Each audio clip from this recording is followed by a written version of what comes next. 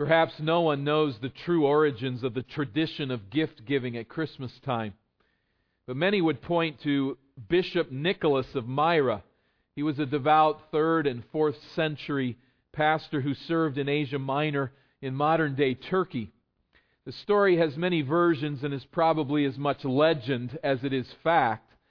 But it seems that there in the town where Nicholas lived, there was a certain father who had 3 daughters.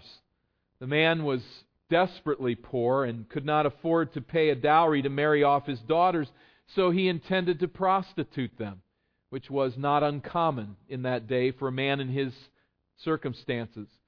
But hearing of the man's plight, Nicholas came secretly by cover of night and tossed 3 small bags filled with gold coins into an open window in the man's house. 1 bag to provide the dowry for each of his 3 daughters. Some versions of the story say that Nicholas came 3 consecutive evenings to deposit a bag of gold coin. Others say that he came 3 consecutive years as the man's daughters came to marriageable age. One twist on the story goes so far as to suggest that to avoid detection, Nicholas dropped the last of the 3 bags of gold down the chimney of the man's house, and that one of the girls had hung some wet socks out to dry over the chimney or in the chimney, and that the bag of gold landed in one of the socks. And ever since, the socks are hung by the chimney with care in hopes that St. Nicholas will do a repeat.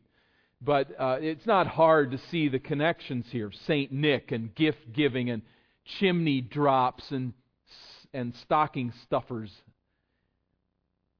You might have even seen the chocolates, the little circular chocolates that have the gold foil on them. That really hails back to Nicholas at this time of year. Or it might be the 3 gold Christmas bulbs that are hanging from a wreath. If you see 3 gold ones together, that's meant to refer to his, or to honor his 3 bags of gold that were given at that time.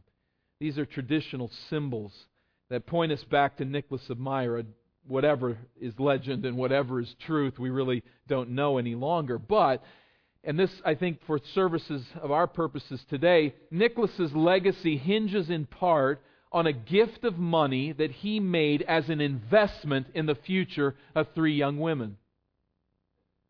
Nicholas did not give away his gold in order to spoil these sisters, to merely materially indulge them for the moment. He did not give out of obligation. He did not give to purchase respect from others.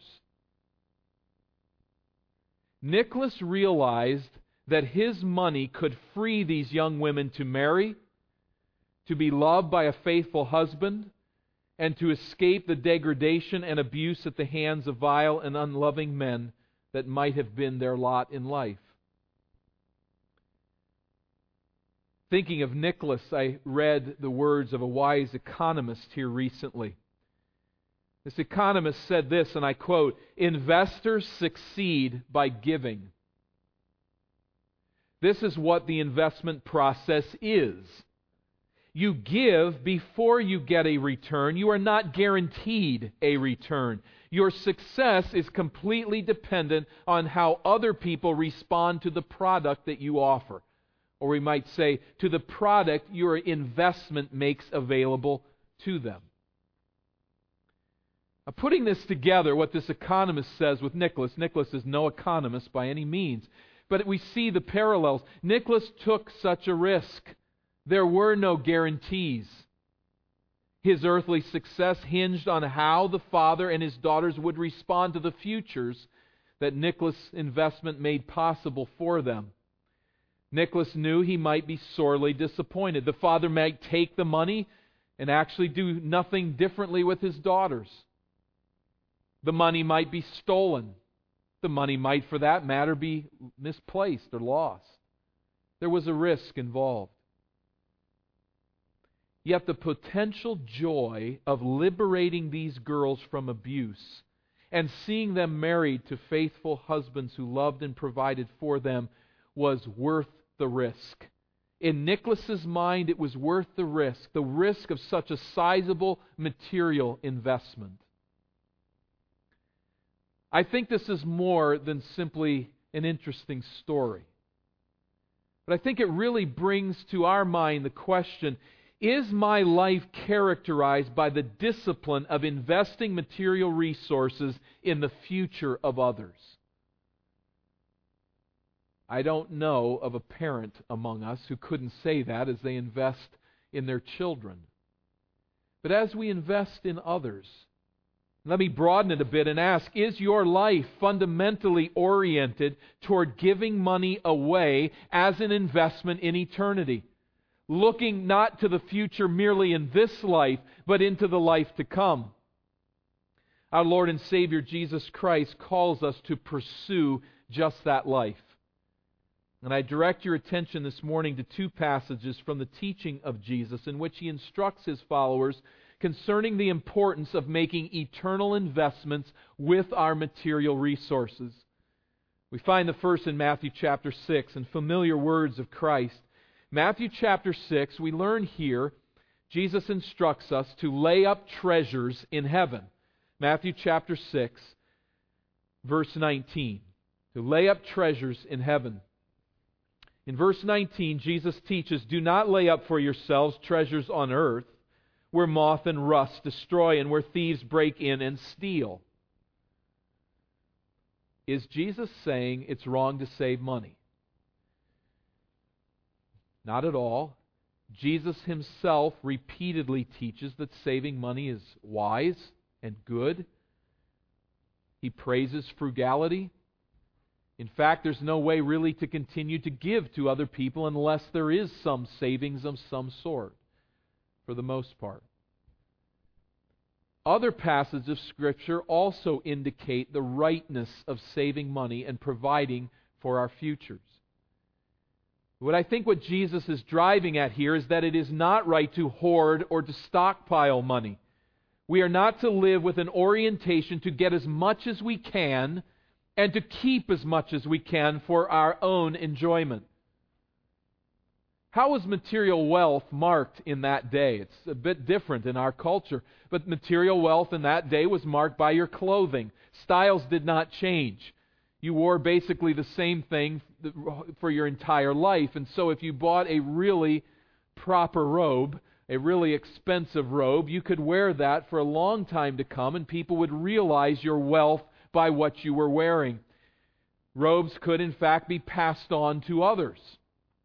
But what is also true of a robe is that a moth may deposit the eggs there in that material, and the larvae begin to eat the cloth, putting a hole in it and taking an expensive robe and making it a very common robe, if not worthless, moth-eaten. So they would buy clothing. That would indicate their wealth. They would also store grain. If you had more to eat than just that day's food, you had a measure of wealth. And you remember even in the parable of Jesus, the fool that tore down his barns to build larger barns to fill with what? To fill with grain. Why was Pharaoh so wealthy under Joseph? Stored grain.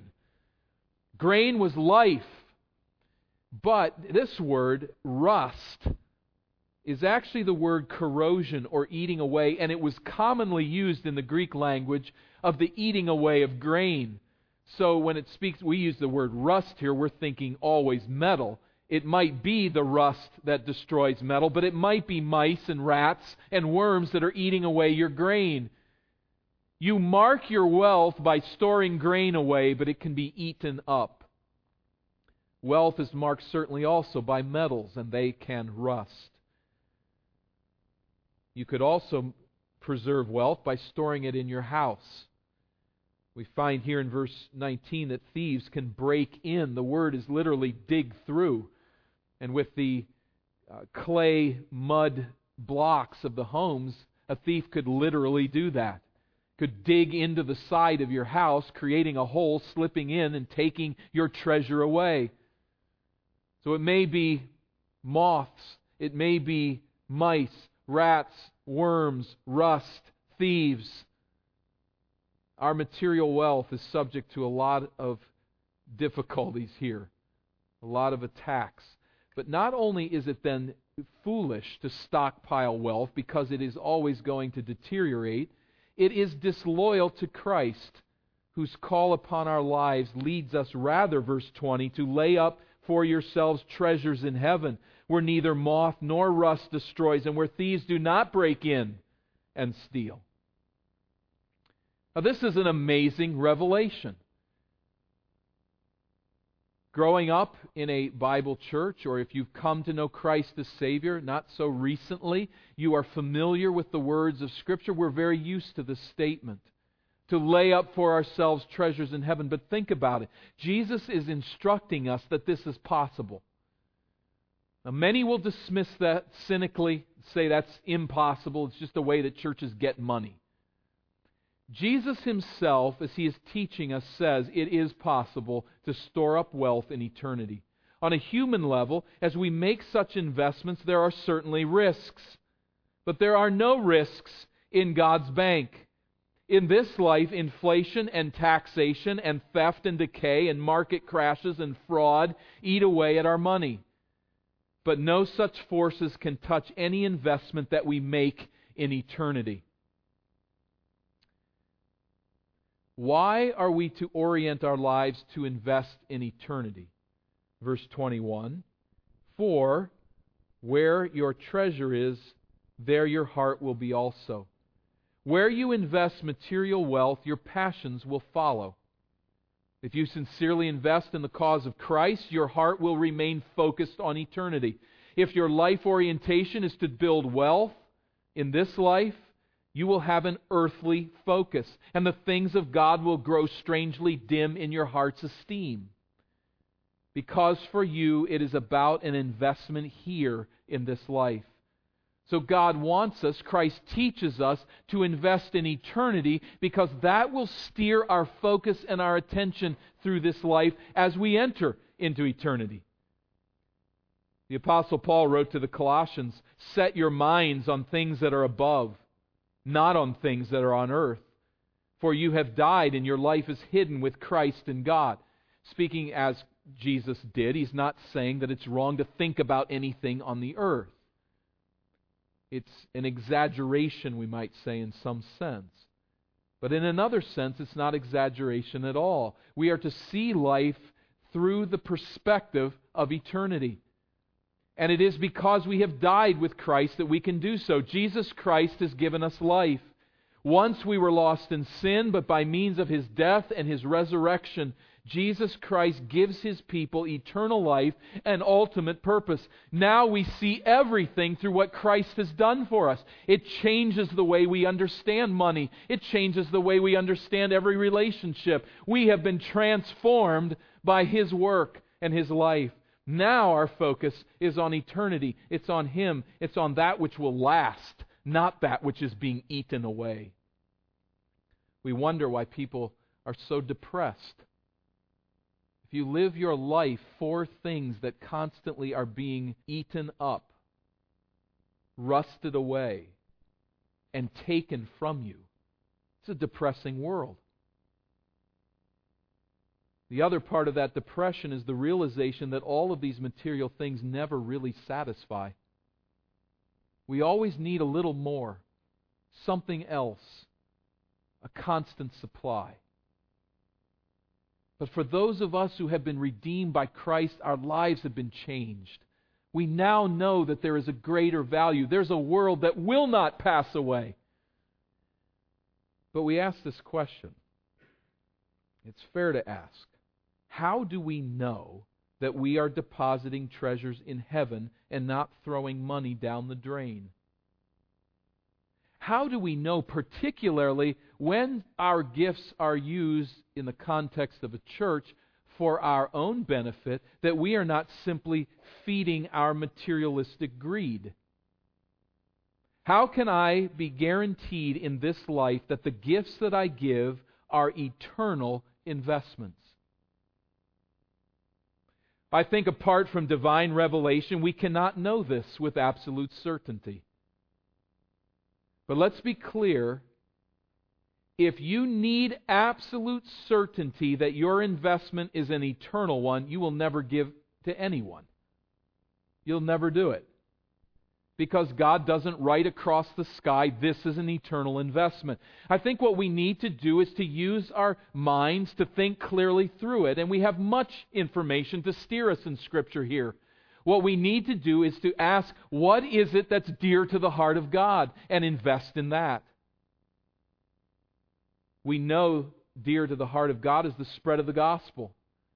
The church has an established history. This church has an established history of investing in the cause of the gospel. Why? Because we know this is the cause of Christ.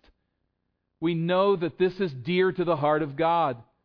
And in that process, we have joined together, giving of our material wealth to build buildings in other places, to support missionaries, paying for their livelihood that they may carry on the gospel. We have done this by sending people to work in various ministries throughout the world, by supplying printed materials for the study of God's Word. We cannot know if every dollar is a direct investment in the cause of Christ. There is risk involved, at least as it pertains to this life. We've worked very hard as we've sent Bibles to various places throughout the world to assure that people are not using those Bibles to roll cigarettes, which is commonly happens through the world. We've done the best that we can, trying to put the Bibles in people's hands that we know, and they give them then to people they know. But we don't know. That may be happening. Is that an investment in eternity? I think it is if we make such an investment with that intention. We cannot control what everyone does as they build a building, as they evangelize, as they pass out biblical materials. We do not know what everyone will do with it. But the key is not simply on what happens with the money, ultimately, but our heart orientation and how God looks at the reasons why we are giving. Having said all of that, we have been involved as a church in the spread of the gospel, and our gifts are going to that end every week as we gather them. Another matter that is very dear to the heart of God is the care for people. And Eden Baptist Church has a history of graciously blessing people who are in particular need. We've had some unique opportunities to do that through the years that God has presented to us. There has been a long-standing history of pastoral compensation that is gracious, providing for people in the context of our church. Resources have been poured out to bless others. Another matter close to the heart of God is the stabilization of the church for which Jesus Christ died. I believe that Scripture would support that Jesus Christ is pleased with healthy churches that are functional, that operate effectively, and that continue to spread the gospel. And what you see in the ministries of this church and in our properties is the tangible evidence of the sacrifice of God's people who have invested in stabilizing this beachhead for the gospel and seeing here a church develop that will touch the world for Christ. Jesus continues on in this same theme then in verse 22 where He says, "The eye is the lamp of the body. So if your eye is healthy, your whole body will be full of light. But if your eye is bad, your whole body will be full of darkness. If then the light in you is darkness, how great is the darkness?" What does that have to do with anything? How does that connect here? The eye obviously does not produce light, but the eye is the organ on which the body depends to utilize light. And in that sense, then, the eye serves almost like a lamp, helping us get around. You understand this if you've walked in darkness. You've gotten up in the middle of the night or you're walking outside somewhere and it's really, really dark. Your eyes are not helping you out here, as is the case ultimately with a blind person. They're not able to help their body. And sometimes when you're walking around in the dark, it's dangerous for your body, isn't it? You can get hurt that way. Because the eye is bad. That is, it's unable to see, whether it's just because of lack of external light or because of blindness. The point here, I think, is if I am oriented to the love of money and not oriented to the higher values of eternity, I am walking about in moral darkness, and that moral darkness will corrupt everything I do. everything I think, every relationship that I have. If your thoughts about money are simply overwhelmed by the fundamental orientation with what you're going to buy next, you're walking in darkness. If it's all about clothes and it's all about video games and it's all about a new car, that's where your intentions are oriented. That's where your love is. Then you're walking in darkness. Maybe the orientation is to paying off the mortgage, and there's this anxiety with that, or the next vacation, or the status of your investments, or retirement, or simply constantly worrying about how I'm going to pay the next bill. With this mental orientation, it's all about money. It's all about what I have. It's all about the investments and how they work out and how my life is profited here. When that's my orientation, it's like I'm blind. I'm walking around in moral darkness, stumbling around, stubbing my toe and knocking my head against things because I don't see life the way God does. In fact, we're flirting with idolatry. Jesus puts the discussion in stark perspective at verse 24 when He says, "No one can serve two masters, for either he will hate the one and love the other, or he will be devoted to the one and despise the other. You cannot serve God and money." You can hold two jobs and have two bosses, but you cannot be the slave of two masters. Slavery is a life orientation. Obviously, it's a very negative one generally, but here He speaks of it in a positive way. We give ourselves to the ultimate master. We cannot give ourselves to money and to Christ. Indeed, where we store up our treasures and where we focus our eyes is a matter of the master we have chosen to serve. You will either serve money and live your life with a fundamental orientation to accumulate and consume wealth, or you will serve Christ and your fundamental orientation toward wealth will be to use it to advance His cause, to invest in eternity. We come and mark this day uniquely as the first-year anniversary of our Crossroads project, the effort that we've been making to pool our resources for 3 years to strive to bring us to a new location. And I wonder, in light of this moment in our church's history, can we know that our investment in this project is an investment in eternity? Let's make it clear, it's very possible that it could be an investment in nothing but our own materialistic greed. It's very possible. Having said that, I don't think we can be any more assured or any less assured that this is an investment in eternity than we could be with building a Bible college in India. It's the same kind of investment in a building. What we can know, above all, is the intention of our heart. And that is what is so crucial. It's not the bottom line. It's not the new building. It's not the amount of dollars. The issue here is this is a spiritual endeavor. What matters is our heart attitude. Are we giving in faith with a desire to advance the cause of Christ? I can't keep someone from rolling cigarettes with the pages of a Bible that we've donated overseas. And not one of us can know the heart of someone here who may be investing in a new building because they simply want to have a nicer place to gather, or because they want to gain reputation or something like that. We can't know one another's hearts. What I can know is that I give believing on the word of Jesus Christ that I am investing in the cause of Christ. I invest in eternity. In fact, every dollar that my family has given to this cause is given in that spirit. I believe this to be an effort of giving away our wealth in order to advance the cause of Christ. I can't know God's mind. I don't pretend to know all that He thinks. But I can know the heart orientation with which I give. And that, I think, is the key.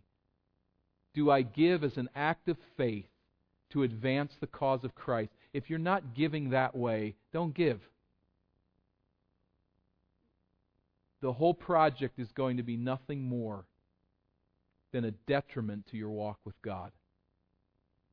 But I do believe if we can give in faith, believing that we are laying down our resources to advance the greater cause of Christ, then I think we can give with confidence on the word of Jesus that we are investing in eternity. Jesus doesn't need a penny of our money. But we have the privilege to work with Him to advance His cause. We must give in that spirit and know then that we are laying up treasures in heaven. I point you then to Luke chapter 16. We're called to lay up treasures in heaven, and secondly, to make friends in eternal places. Luke chapter 16. We are to make friends in eternal places. We'll work this out as we work through this parable of Christ and His teaching based on it. Luke chapter 16 and verse 1, Jesus says to the disciples, "There was a rich man who had a manager, and charges were brought to him that this man was wasting his possessions." That is, the servant's job is to manage his master's wealth, but he fails his stewardship, squanders his master's resources, so his master confronts him. Verse 2, "And he called him and said to him, 'What is this that I hear about you? Turn in the account of your management, for you can no longer be manager. You're fired. Clear out your desk, return all files, and get out of here.'" Now, in that day, you didn't just go down the street to the next business and try to find a job. The jobs of that day were generally lifelong assignments. This man is in serious trouble. And so verse 3, the manager says to himself, "What shall I do since my master is taking the management away from me? I'm not strong enough to dig, and I'm ashamed to beg." ESV may miss this, I'm not sure, but not strong enough is literally not able to dig. And he may be saying, I can't bring myself to dig, to be involved in manual labor, and I cannot bring myself to beg. "I have decided what to do," verse 4, "so that when I am removed from management, people may receive me into their houses." Now, I want you to stop for just a moment and focus on a very important phrase. Verse 4 at the end, "that people may receive me into their houses." So he's going to make a financial decision. He has a financial plan that he hopes in the future will enable people to welcome him into their house. There's no social security system here. You've got to live with somebody. So he's planning to knock on their door and say, "Can I live in your house?" He's going to do something that allows that to happen. Remember that idea, to be welcomed into their house. Verse 5, what does he do? He summons his master's debtors one by one. He said to the first, "How much do you owe my master?" And he said, 100 measures of oil.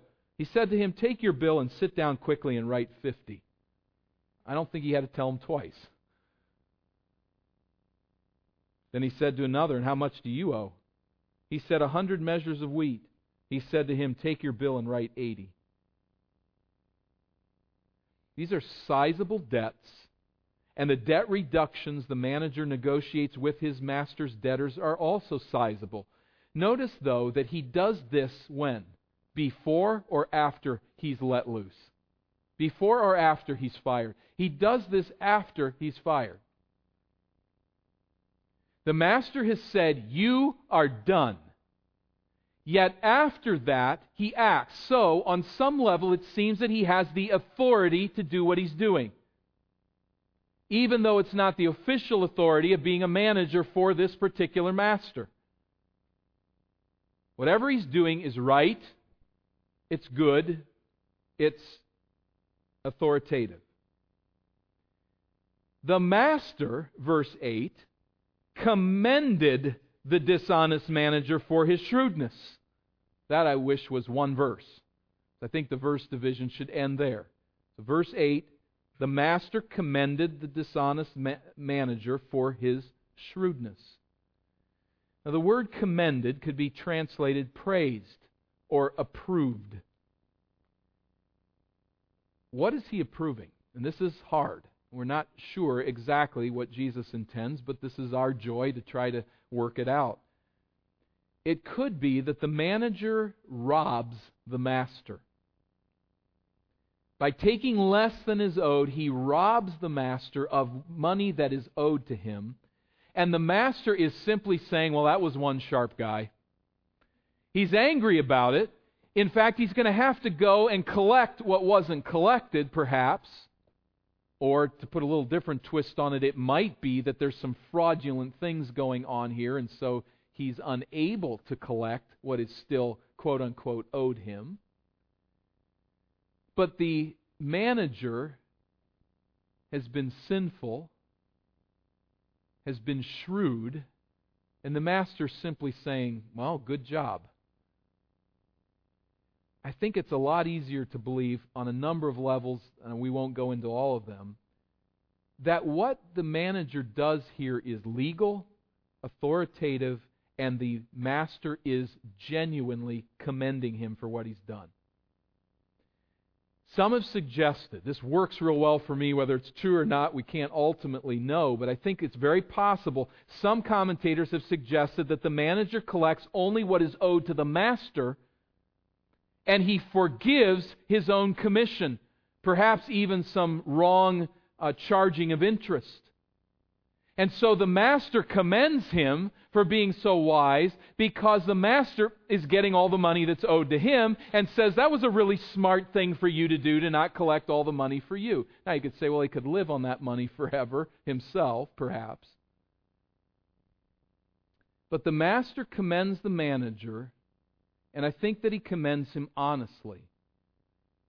The manager realizing that by forgiving a small amount that is owed, let's assume, to him, he is going to connect with people who will provide for him in the future.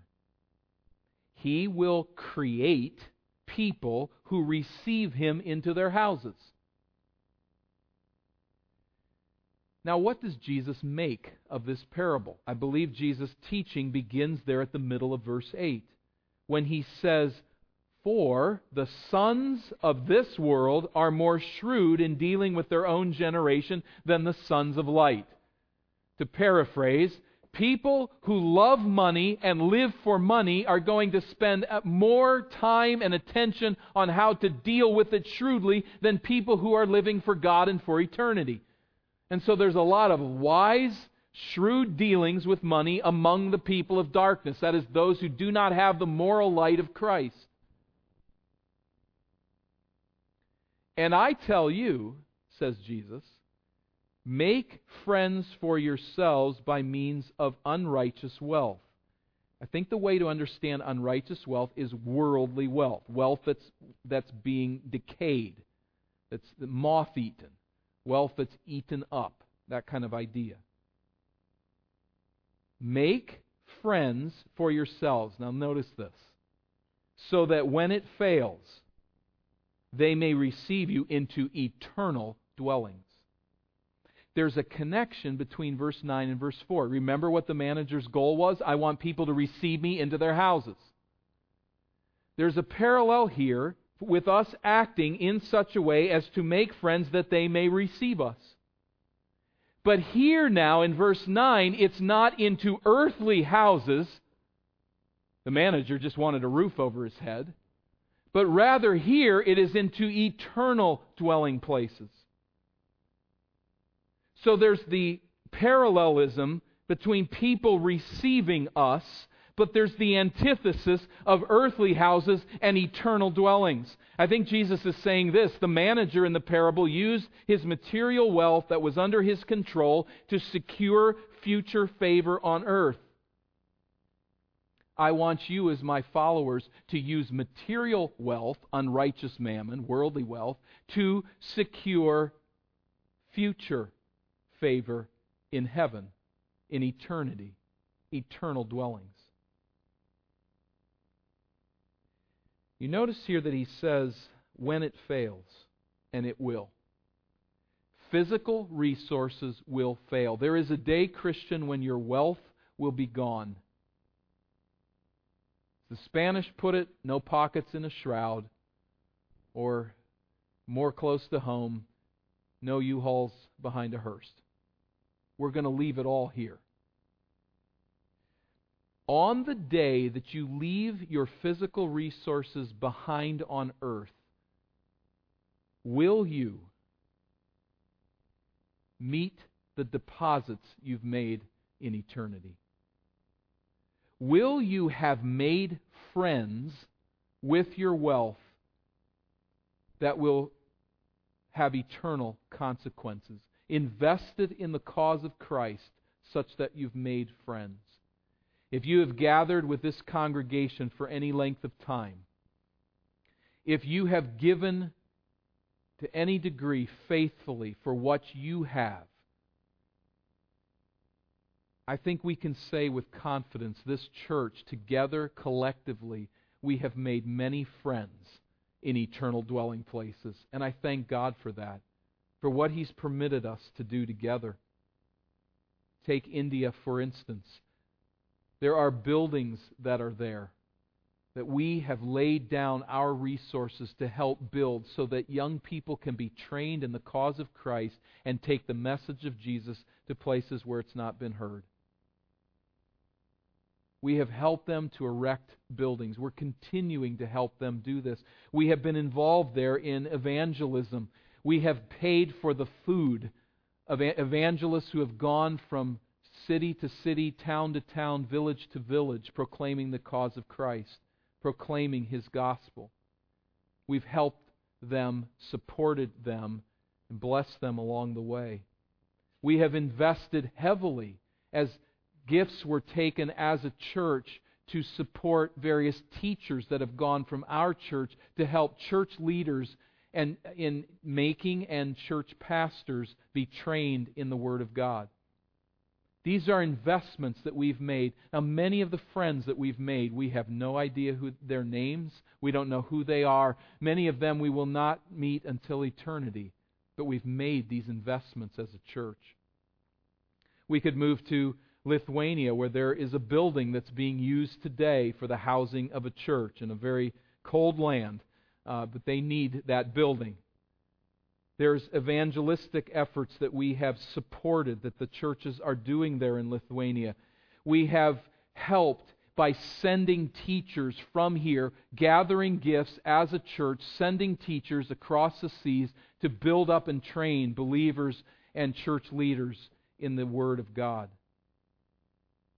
Last year, the better portion of a secretary's salary we paid as a church to allow that individual's work to benefit the Bible college that is there. We can go on, and time does not allow for me to fill in the blanks. For some of you, these will be live places. These will be places that you have been to support and to help others. We think of South Africa, Mozambique, and Zambia, Canada, Alaska, Denver, New York City, Minneapolis, Las Vegas, South Dakota, Central Seminary, and others, along with the gifts that we have given to missionaries who have gone into various places throughout the world just as they come to visit with us here. These are investments in eternal friends. And Jesus is teaching us, this is what I'm doing. As the risen Christ, I am winning a people for myself.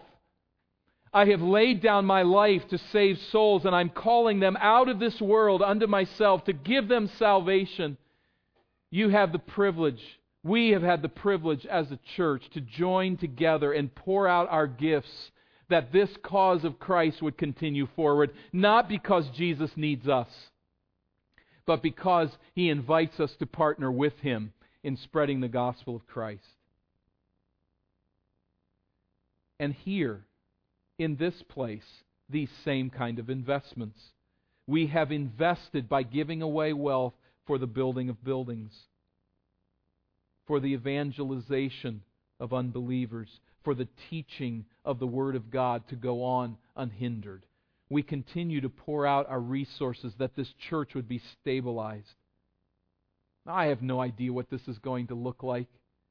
But as we think of the people that have been touched in our region by the gospel of Christ in numerous ways, and as we think of what this church has done as it's touched people throughout this world through the giving of our gifts,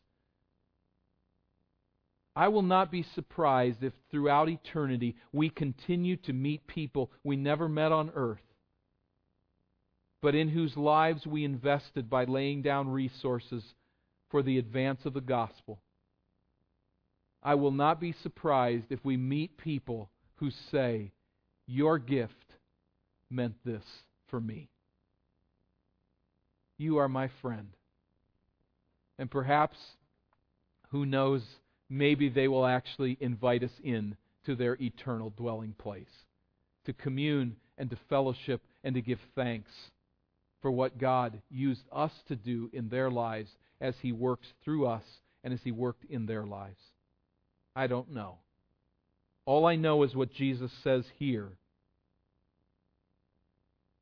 Make friends for yourselves by means of earthly wealth, unrighteous mammon, so that when it fails, they may receive you into the eternal dwellings. Are you living a life of devotion to Christ? One of the answers to that question is directly connected to how we use and how we view money. Are you living for the things of this life? Honestly, your full orientation is toward getting and consuming. If that is the case, you are walking around in material darkness. You're walking around in moral darkness. As we look at the gospel of Jesus Christ, we realize that He risked everything. He laid down His life to pay the penalty of our sin, that He rose from the dead to defeat sin, such that those who place their faith in Jesus Christ for salvation are given new life. This is how Christ gave Himself, how He lived His life. And He calls us who know Him as Savior to respond to the One who became poor for us, that we through His poverty might be rich. This then becomes our life, our orientation, our focus in this world. Remember what the economist said. Investors succeed by giving. And when we invest in the cause of Christ, our success is not dependent upon how people respond. It is dependent upon how God responds. What He sees in our heart, what He sees as the intention of our gifts as we invest them in eternity. May we learn to give so as to make friends in heavenly places. And may that be the legacy of this assembly. That we pour out our personal wealth in order to advance the cause of Christ, faithfully, fruitfully, humbly, trusting Him for the results. And may our ultimate friend, that we make in eternal dwelling places, be the Lord of heaven and earth, who welcomes us, saying, "Well done, good and faithful servant. Enter into the joy of the Lord." There is joy now as we learn to live a life of giving, as we learn to invest in the future of others. But there will be joy forever and ever in the presence of the Lord as we make friends in eternal places. Let's bow for prayer. Father, I pray in behalf of anyone who knows not Christ as Savior, the greatest gift that has ever been given, they do not yet see it for what it is. I plead, Father, that You would bring them to saving faith, to life, to trust in Jesus as Savior, paying the penalty of sin and giving life through His resurrection power. I pray that they would take the initiative to step forward and to seek someone out as we break here today. I pray in behalf of those who know Christ as Savior, we pause and give You thanks that He became obedient unto death, even death on a cross. We thank You that He became poor, that He would enrich us. And I pray that that characteristic would be seen in our lives as people look at how we have spent money, as You look at how we've spent money. I pray that it would be clear that we are investing in eternity. Please permit us to lay up treasures in heaven. And permit us, I pray, Father, as a church, to make friends in heavenly dwellings. I ask, God, that you will continue to do that through this church's experience, that you will permit us to continue to partner with you. You have full freedom to blow our candlestick out any time you wish. But I pray, Father, that you would allow us to shine brightly and to burn for eternity, that the light of the gospel of Jesus Christ might be seen in a dark and needy world, here and on faraway shores. May we continue to make such friends for the glory of our Savior, in whose name we pray. Amen.